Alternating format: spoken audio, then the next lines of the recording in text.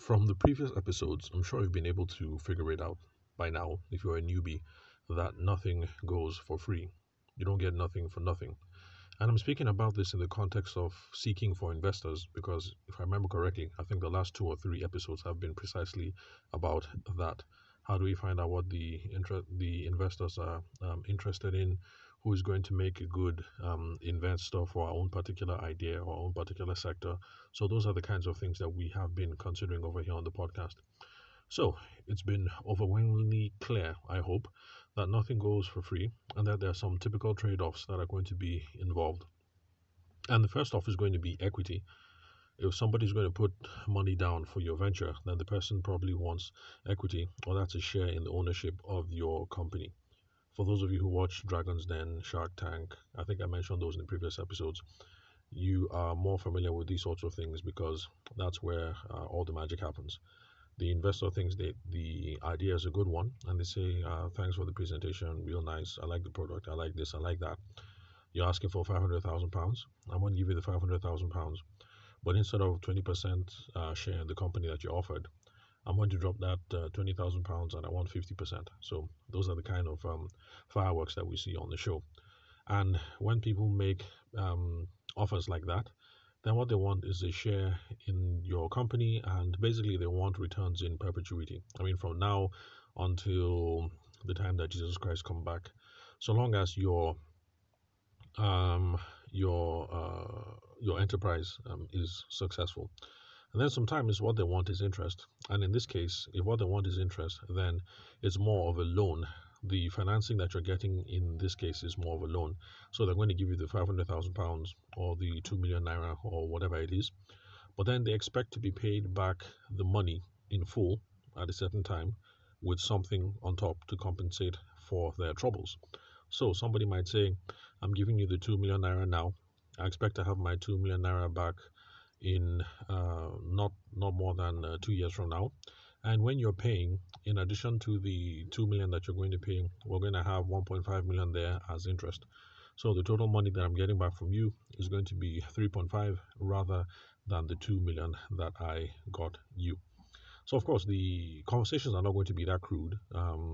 Even if they're that crude in the beginning, eventually you have something much more refined when you are passing out the loan agreement to say, payment terms, what's it going to be like, how many months, what's the interest, blah blah blah, all those fine terms. And then sometimes people want both. They want both equity and also interest in your company. It's something that I've seen Deborah Mead do on what's that one called? Dragon's Den. Yeah, Deborah Mead, one of the female dragons on the board. But I'm sure all the rest have also done it as well. Can't remember what the brand was. It's something she was really interested in, and she thought she had the not just the money, but the connections and the knowledge to help push the business through. Because I think she's done some work in the retail space, and so that was her offer. Yeah, you've asked for so so so and so.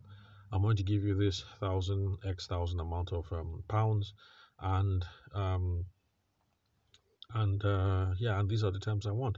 I'm going to give you this money.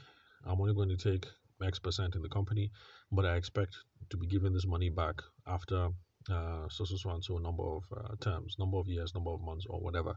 So it's something that investors do.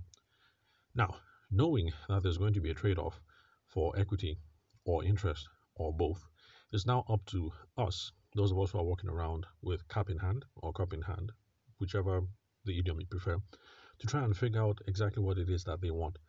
If you've listened to the prior episodes, then you've already got some mental frameworks for how you're supposed to approach the challenge. Now, the reason why this is important is because we have to ask ourselves really uh, some really deep, soul-crunching questions. The overwhelming one being, can I give them what they want? So, with this, my idea about the app, or my idea about snail farming, or my idea about buying and selling Ankara, or whatever it is you're raising investments for, you have to consider, can I give them what they are looking for? Can I afford to give up this amount of equity? Can I afford to pay back the interest that they're asking for? And this amount that this guy or this girl is asking for in equity and interest, it's rather much. What shall I do? Oh why, how, what shall I do? So that is going to be the question for us. We have to figure it out. Now, a lot of all these things just boils down to the balance of power and the sophistication between both parties. Um, Balance of power, it's an idea in negotiation that just recognizes the simple fact that a lot of times when we're at the negotiating table, we're very rarely equal. So if you're in a really bad spot, you need this thing to push through.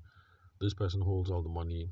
The person pretty much holds all the cards. Let's say you've spoken to 60 people before, and this is the only person that is willing to take interest. You might feel desperate, and then in that case, the balance of power is not in your favor. But then again, we can also weigh the sophistication of both parties. So, how sophisticated are you business wise? Do you know your stuff when it comes to business? How sophisticated are you in the industry? Do you have a much more realistic idea of what the prospects for the business are? So things like that also come into play. So it doesn't just mean that because you're a poor church rat that you have to take whatever it is that is thrown at you.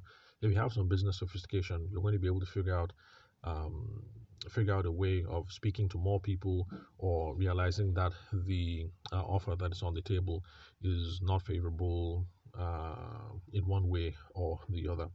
So it's also another reason why we have to take all these things seriously, learning how to present, learning how to sell, personal development.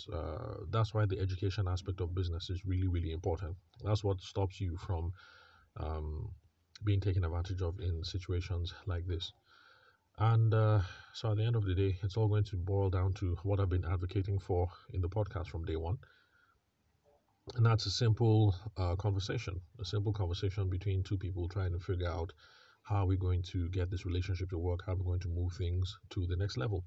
So it's simple, conversational, informal meetings before you guys get down to the formal presentations and executing contracts and all of that.